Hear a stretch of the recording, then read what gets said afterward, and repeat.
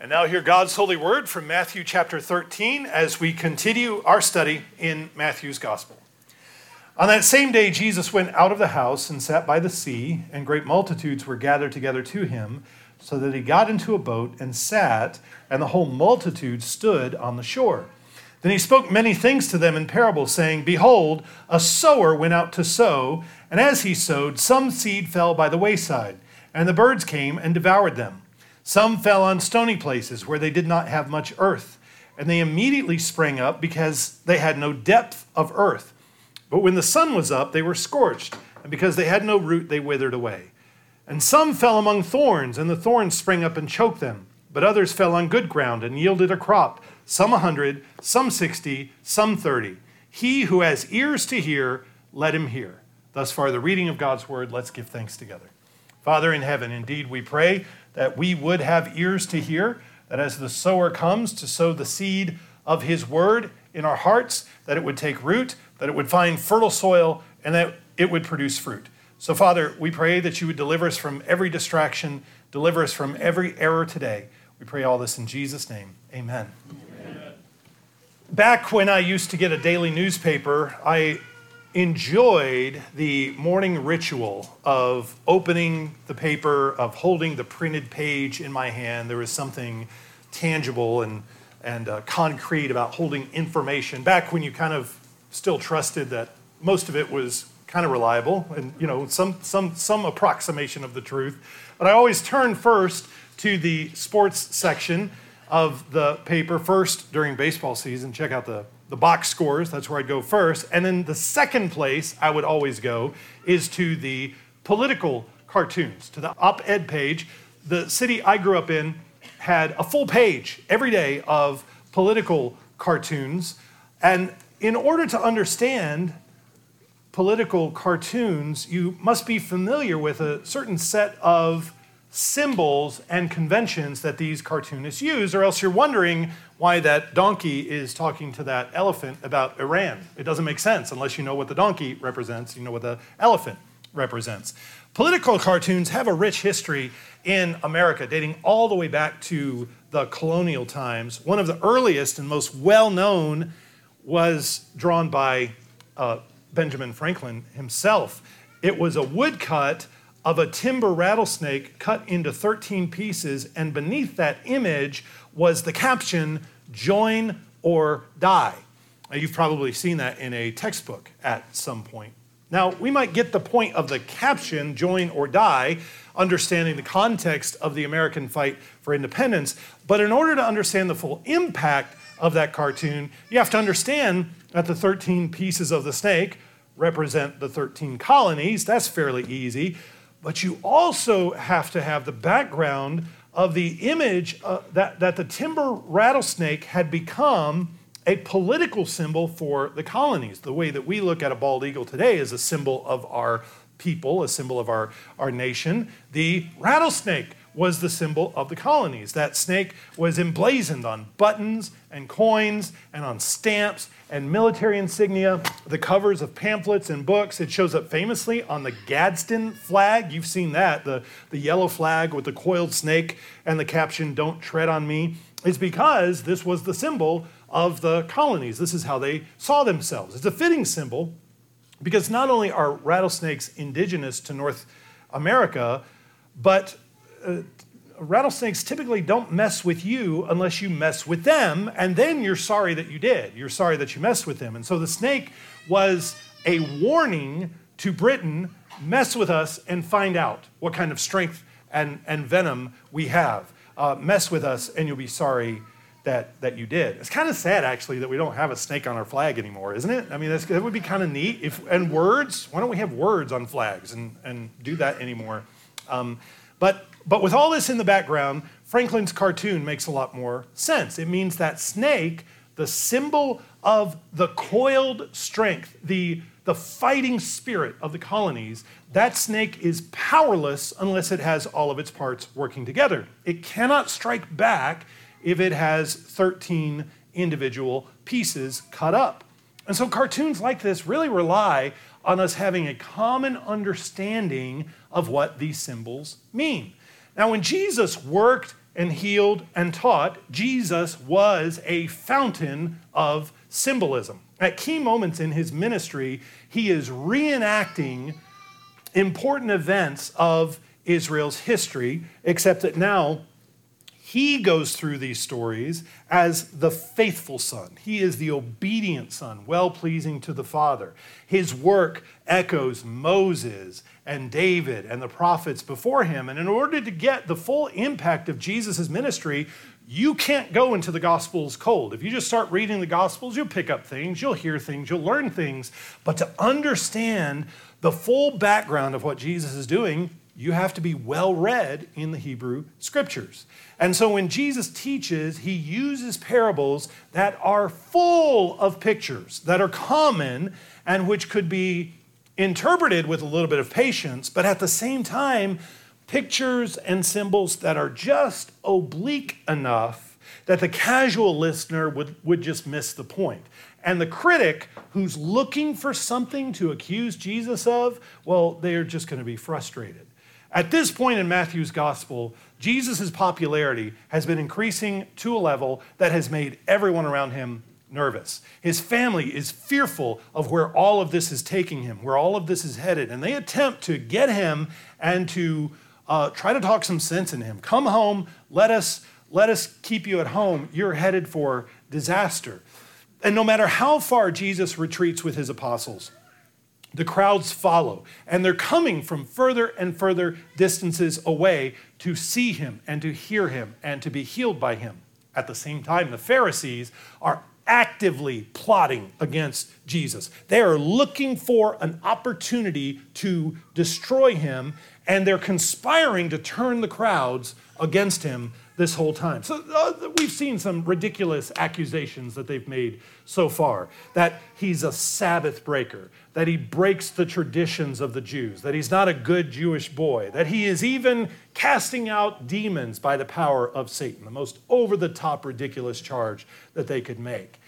The opposition is mounting, and by this point in his ministry, there are a lot of people hanging around when he teaches, a lot of people with a lot of different agendas. Not everybody is there in good faith. Not everybody is there to be healed or to hear him teach. There's a lot of stuff going on out in the crowd, and yet Jesus still must teach his disciples, and so parables are how he chooses to do this at this stage of his ministry. We've all heard that parables are these homely little agricultural illustrations for simple farm people. It's a way of kind of dumbing things down and telling stories. But that's not how the Gospels treat the parables. That's not how the disciples understand the parables. And by the way, not everybody in his audience is a farmer. There are fishermen, there are tax collectors, there are soldiers, there are publicans, there are scribes, there are city people whenever Jesus talks and whenever he teaches. Now, everyone understands the basics of what makes a plant grow, just like we do. But the point is that Jesus is not telling these stories to make things easier to understand necessarily. In fact, he says that what he's doing is the opposite of that. He tells parables to purposely obscure some things from some people. If you're following along, I'm going to pick up right where I left off in the reading just a minute ago, in verse 10 of Matthew 13. The disciples came and said to him, "Why do you speak to them in parables?" And he answered and said to them, "Because it has been given to you to know the mysteries of the kingdom of heaven, but to them it has not been given. For whoever has, to him more will be given, and he will have an abundance, but whoever does not have, even what he has will be taken away from him. Therefore, I speak to them in parables, because seeing they do not see, and hearing they do not hear, nor do they understand." We might be taken aback by that. We think, well, didn't Jesus want everybody to understand what he was saying? Well, yes and no. Some of the things Jesus was saying would be like a match in a powder keg in that first century social and political environment. He's speaking in parables to buy some time. Eventually, the chief priests and the Pharisees are going to catch on to this. In just a few chapters, around Matthew chapter 21, Jesus is going to tell that parable about the master of the vineyard with wicked tenants, and he sends his servants to take care of the vineyard, and the wicked tenants keep killing his servants, and eventually the master sends his own son, and they kill his son. And when Jesus tells that parable, a light bulb goes off for the chief priests, and they say, oh, he's talking about us. And all of a sudden, wait, are we the bad guy in all of his parables? And then all of a sudden, and that increases the intensity and prepares them for the final confrontation. That sets things in motion. Eventually, they get it. Eventually, they latch on to what he's saying. But for a while, for a time, he's able to speak in parables as a coded way of teaching his disciples who have ears. Just a couple chapters ago, he prayed to his Father. He said, I praise you, Father, for you have hidden these truths from the wise and the prudent of this world, but you have revealed them to babes. So first of all, this is a shielded or veiled way of teaching. Another function of parables is that they're a sign of judgment. Jesus will quote right here, he'll quote Isaiah 6. Yahweh is commissioning the prophet Isaiah to go speak in parables, go speak in dark sayings, because the people are not going to understand, and their lack of understanding is their condemnation. The fact that they don't hear Isaiah proves that they're under judgment. So Jesus quotes from Isaiah in verse 14. And in them, the prophecy of Isaiah is fulfilled, which says, hearing you will hear and shall not understand, and seeing you will see and not perceive. For the hearts of this people have grown dull, their ears are hard of hearing, and their eyes they have closed, lest they should see with their eyes and hear with their ears, lest they should understand with their hearts and turn, so that I should heal them. When God speaks, whether in Jesus' time or in Isaiah's time or any other time, when God speaks and the people can't understand, or they won't understand because of their hardness of heart, it's an indication that judgment is upon them. They are under judgment.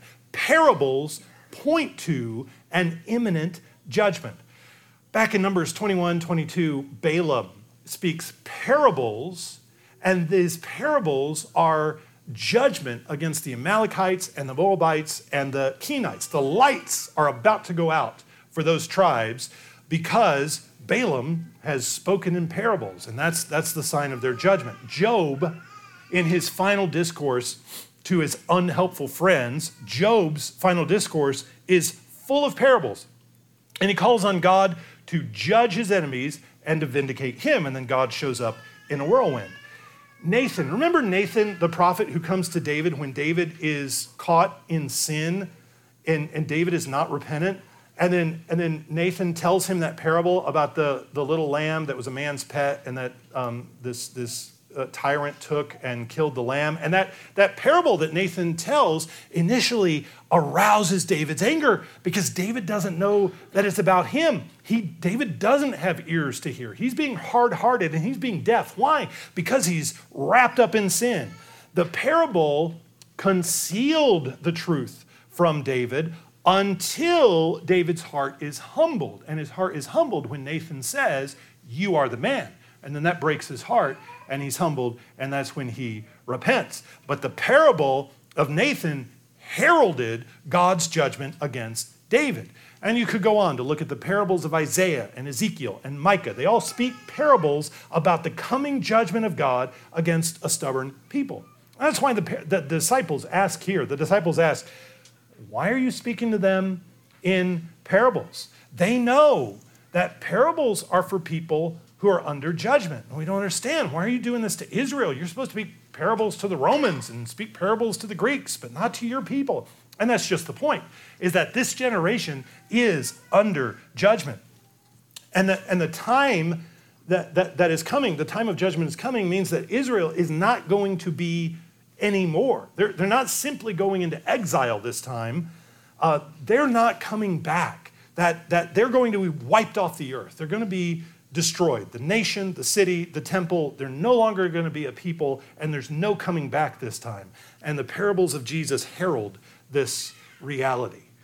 Now, thinking just a little bit more about this, how unbelief makes you deaf, how hard-heartedness makes you hard of hearing. We tend to assume that unbelief is just a matter of someone not having things explained to them clearly enough. We think they don't believe because it hasn't been explained in a way that they can understand it, and that people don't understand our message because we're bad communicators, and what we need to figure out how to do is explain again and again and again and just get more creative in our explanation. But that's not what Jesus does here, is it? The unbelief that Jesus is confronted with is not a result of his lack of clarity. Jesus has been abundantly clear. The problem is not in the transmitter. The problem is not in the signal. The problem is in the receiver. The problem is the hardness of their hearts, which he's illustrating in this parable that we're about to unpack, that we're about to get to, the parable of the soil and the sowers. And the parables expose that hardness of heart. That's the point of the parables. When the prophet speaks in parables, you know that this separation is being made. Those who have ears to hear, hear and rejoice and receive the word. But the wicked and the hard-hearted are exposed in their unbelief. And you know that their judgment is coming. So Jesus actually commends those. He blesses those who are actually listening to him right now. In verse 16, he says, "But blessed are your eyes, for they see, and your ears, for they hear. For assuredly I say to you that many prophets and righteous men desire to see what you see and did not see it, and to hear what you hear and did not hear it." So there's a clear antithesis being drawn, a clear separation. There are those who hear and those who don't.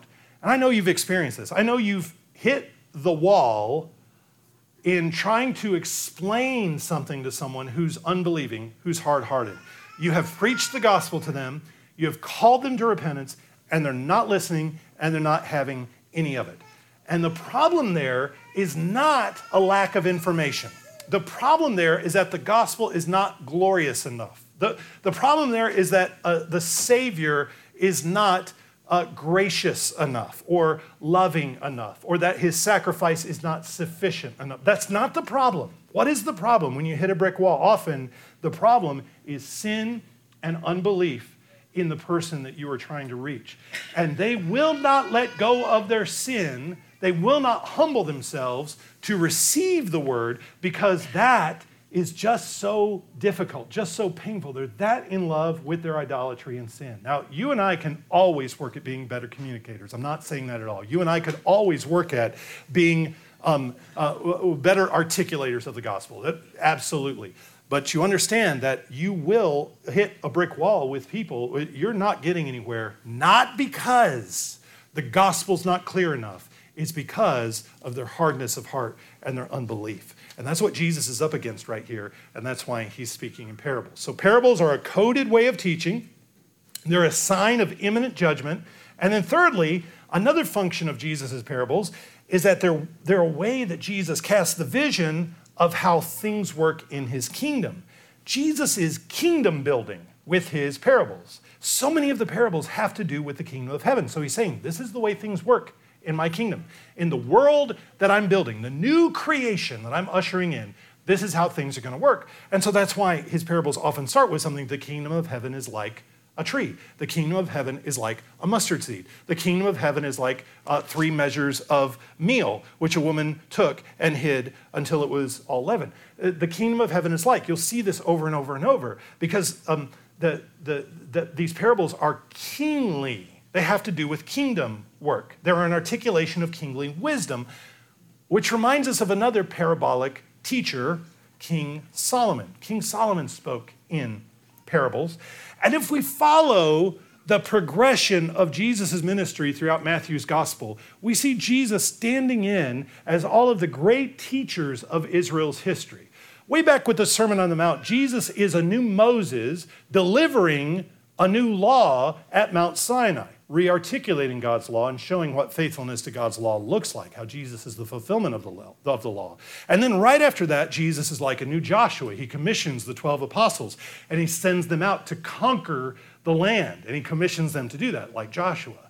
And now in this section, Jesus is a new Solomon, speaking parables, speaking kingly wisdom. He's speaking in ways that You need to listen and absorb and walk around with this stuff in your head and to grow in wisdom. And then right after this, he's going to be a greater Elisha. He's got a school of prophets, just like Elisha does, who he sends out to do his work. And then finally, at the end of Matthew, at the end of his teaching, his last big discourse, Jesus is like a new Jeremiah.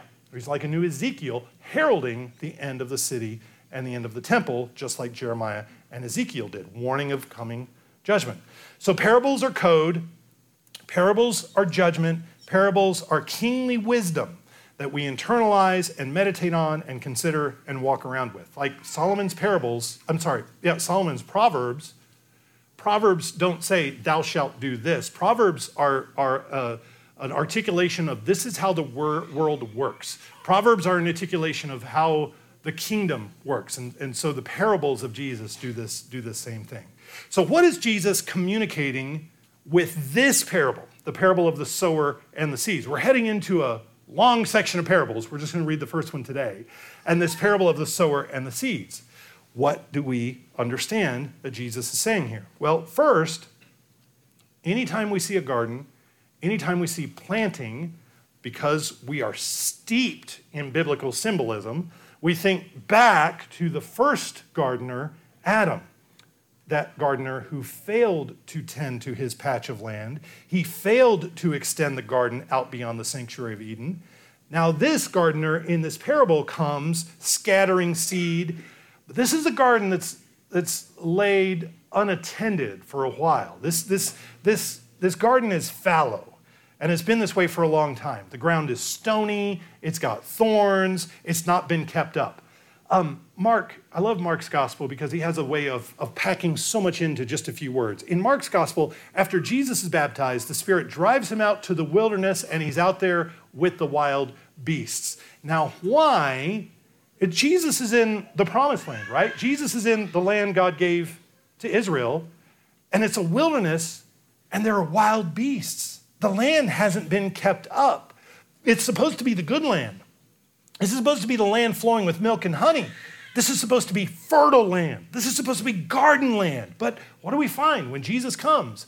It is a wilderness, and it's got wild beasts. It's got animals that'll tear you apart. Why is it in such bad shape? Well, because the first Adam failed to dress and keep the garden. And he didn't run off the wild beasts. In fact, he submitted to the wild beasts. He submitted to the serpent. And the generations that followed have failed to faithfully cultivate the garden.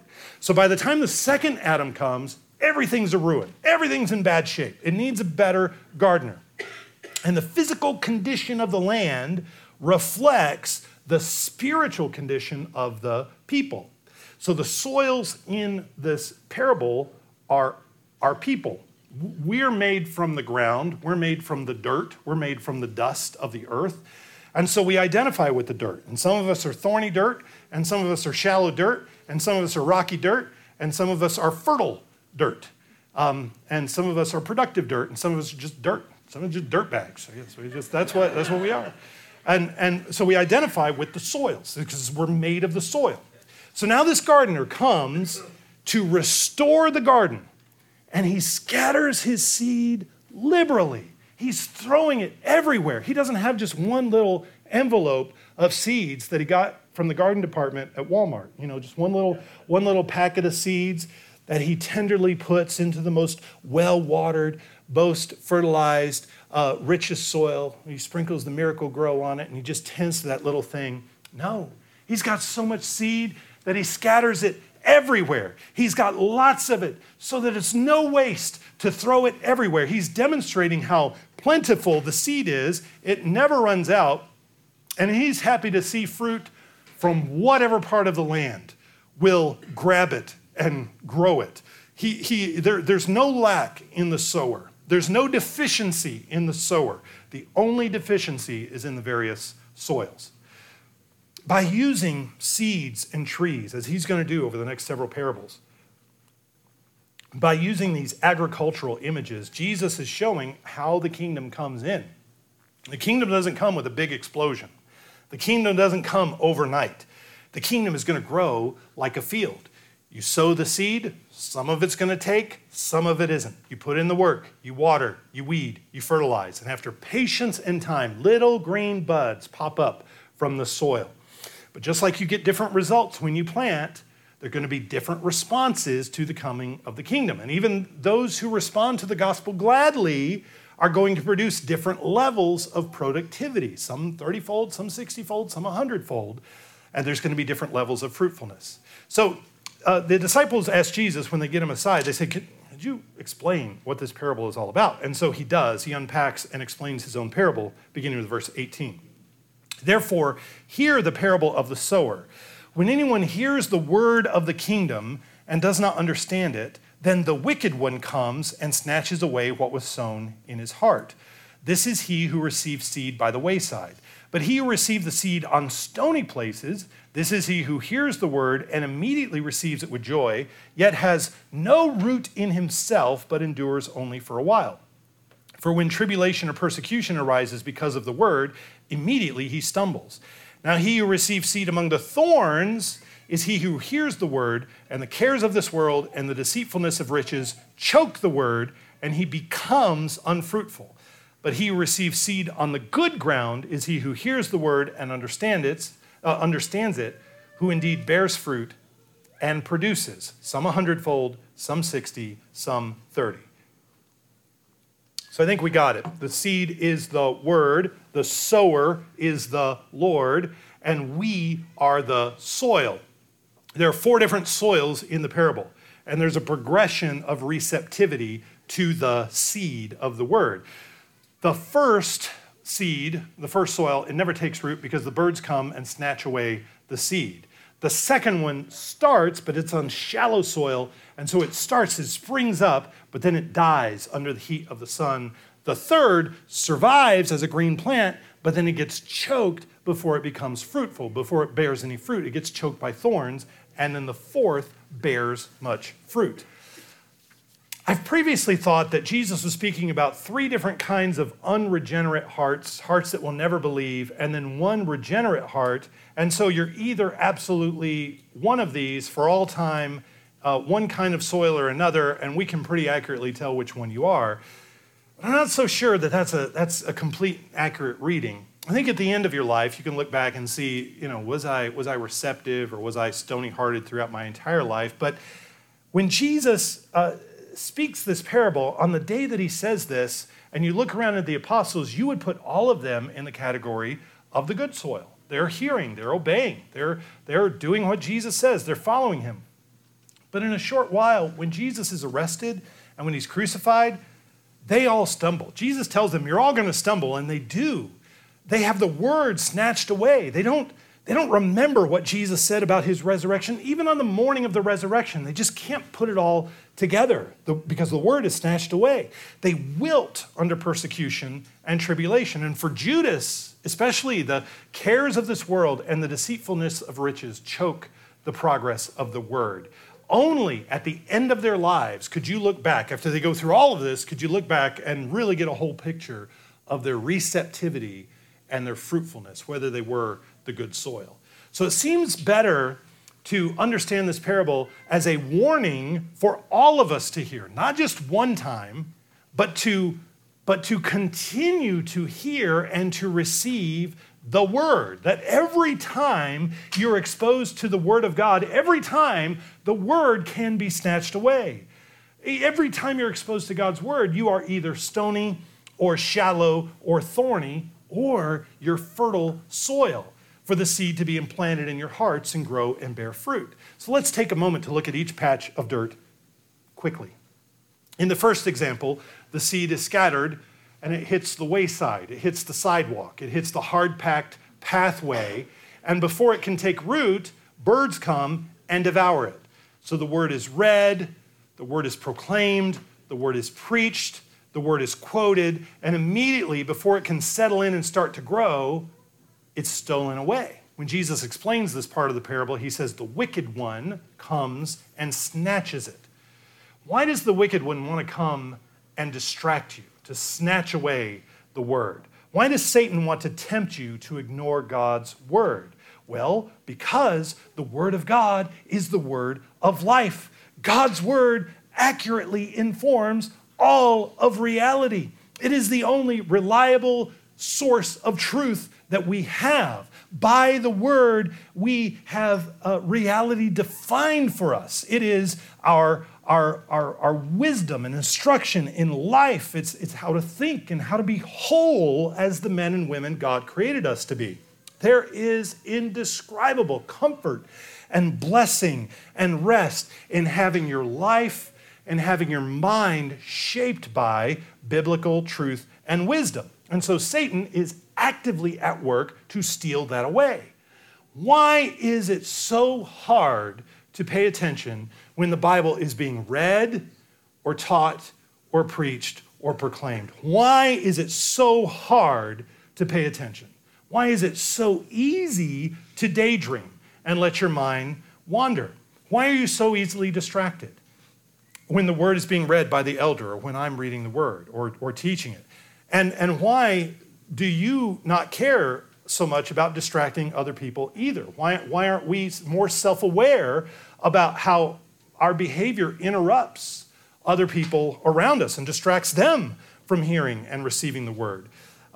Why is it so easy? Why is it you just see every Lord's Day when the elder stands before and he reads big chunks of scripture, there is always, it just without fail, there's always some crazy distraction. There's somebody drives down this road without a muffler and just blows us all out of our seats. Or there's, somebody knocks over one of those metal tumblers and it just crashes. Or some crazy thing happens every single time. You can count on it. I set my watch by it every Lord's Day. I know something crazy is going to happen. Why? Is that by design or is it just an accident? I'm not a crazy charismatic that sees a devil or a demon under every bush and under every table, but I do believe that Satan does not want you paying attention to me or to the elder or to the reading of God's word. I know that for a fact. He does not want you paying attention. Why is it so hard?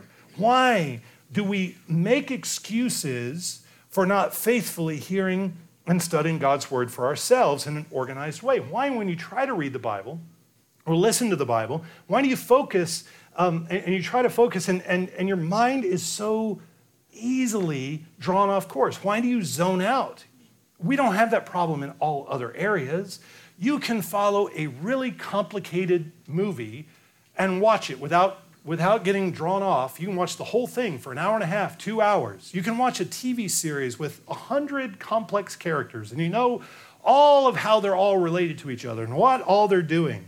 You can focus on complex problems at work, or you can pay intensely to the video game that you're playing, and you just shut the whole world out when you're playing that video game. But it is so difficult to pay attention and listen to when the word is being read and taught. Well, why is that? It's because the evil one, the wicked one, wants to snatch it away. You have an opponent. You have an opponent here that you don't have in other places. And the reality is, when something is important to you, you listen. When you care, you listen. You focus. If you don't care, it's really easy to have it snatched away. And so we all have to be on guard. We all have to be vigilant and diligent. The second soil sees the seed land on shallow, rocky ground. There's a thin layer of dirt over stone, and the plant springs up quickly. But as soon as the sun shines, because the plant has no root, it withers, just like those who receive the word gladly, but who can't endure any trouble. The soil is shallow, just like their understanding is shallow. Their faith is shallow. And when bad things happen, they can't reconcile their very shallow understanding of the faith, their very shallow understanding of the gospel. They can't reconcile that with their circumstances. The shallowness of the soil is the reason they spring up so quickly. All the energy of the plant went up and not down because there's nowhere for the roots to grow, so the energy of the plant grows up. But as soon as they flame up, they flame out.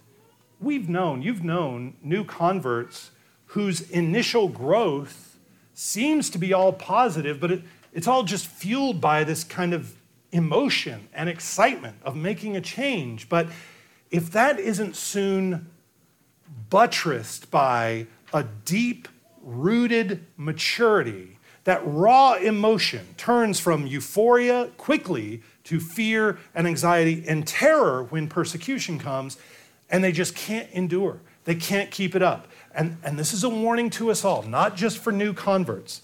The pressure is on you. The pressure is on all of us to conform to the lies of the world. It's on all the time, and it's only increasing. The pressure is on you and on your children to conform to the immorality of the world, to accept as normal every wickedness and perversion and sickness and idolatry and blasphemy, and just to go along and just to say, yep, that's normal, that's good, that's love, that's unity, that's harmony, that's just fine. You know, it's 2023, that's the way things are done now. And that's the temptation, that's the draw, that's the pressure. And more people are having to make decisions on whether they can keep their job, and whether keeping their job means that they're complicit in the ever-increasing nonsense, or whether maybe in this evil corporation I can just find a seam, I can just find a cleft, just a place to work and keep my nose clean and keep my head down and do my job, or is it time to just go do something else? Is it time to just leave and quit and find something else? This society is ever increasingly, it's not just unfriendly to you and to your children. It's not just unfriendly to the church. The society is hostile to the church. They hate you. They hate you, and they hate your children, and they hate your marriages, and they hate your happiness, and they hate that you're just so normal, and they hate they hate everything about you. And the pressure to conform to wickedness and perversion is intense and intensifying. And if the word of God has not taken root in you, then when that tribulation or persecution comes, and it will come, then you won't stand. And that's depicted by the second soil, where there's no root, and so the plant burns up in the sun.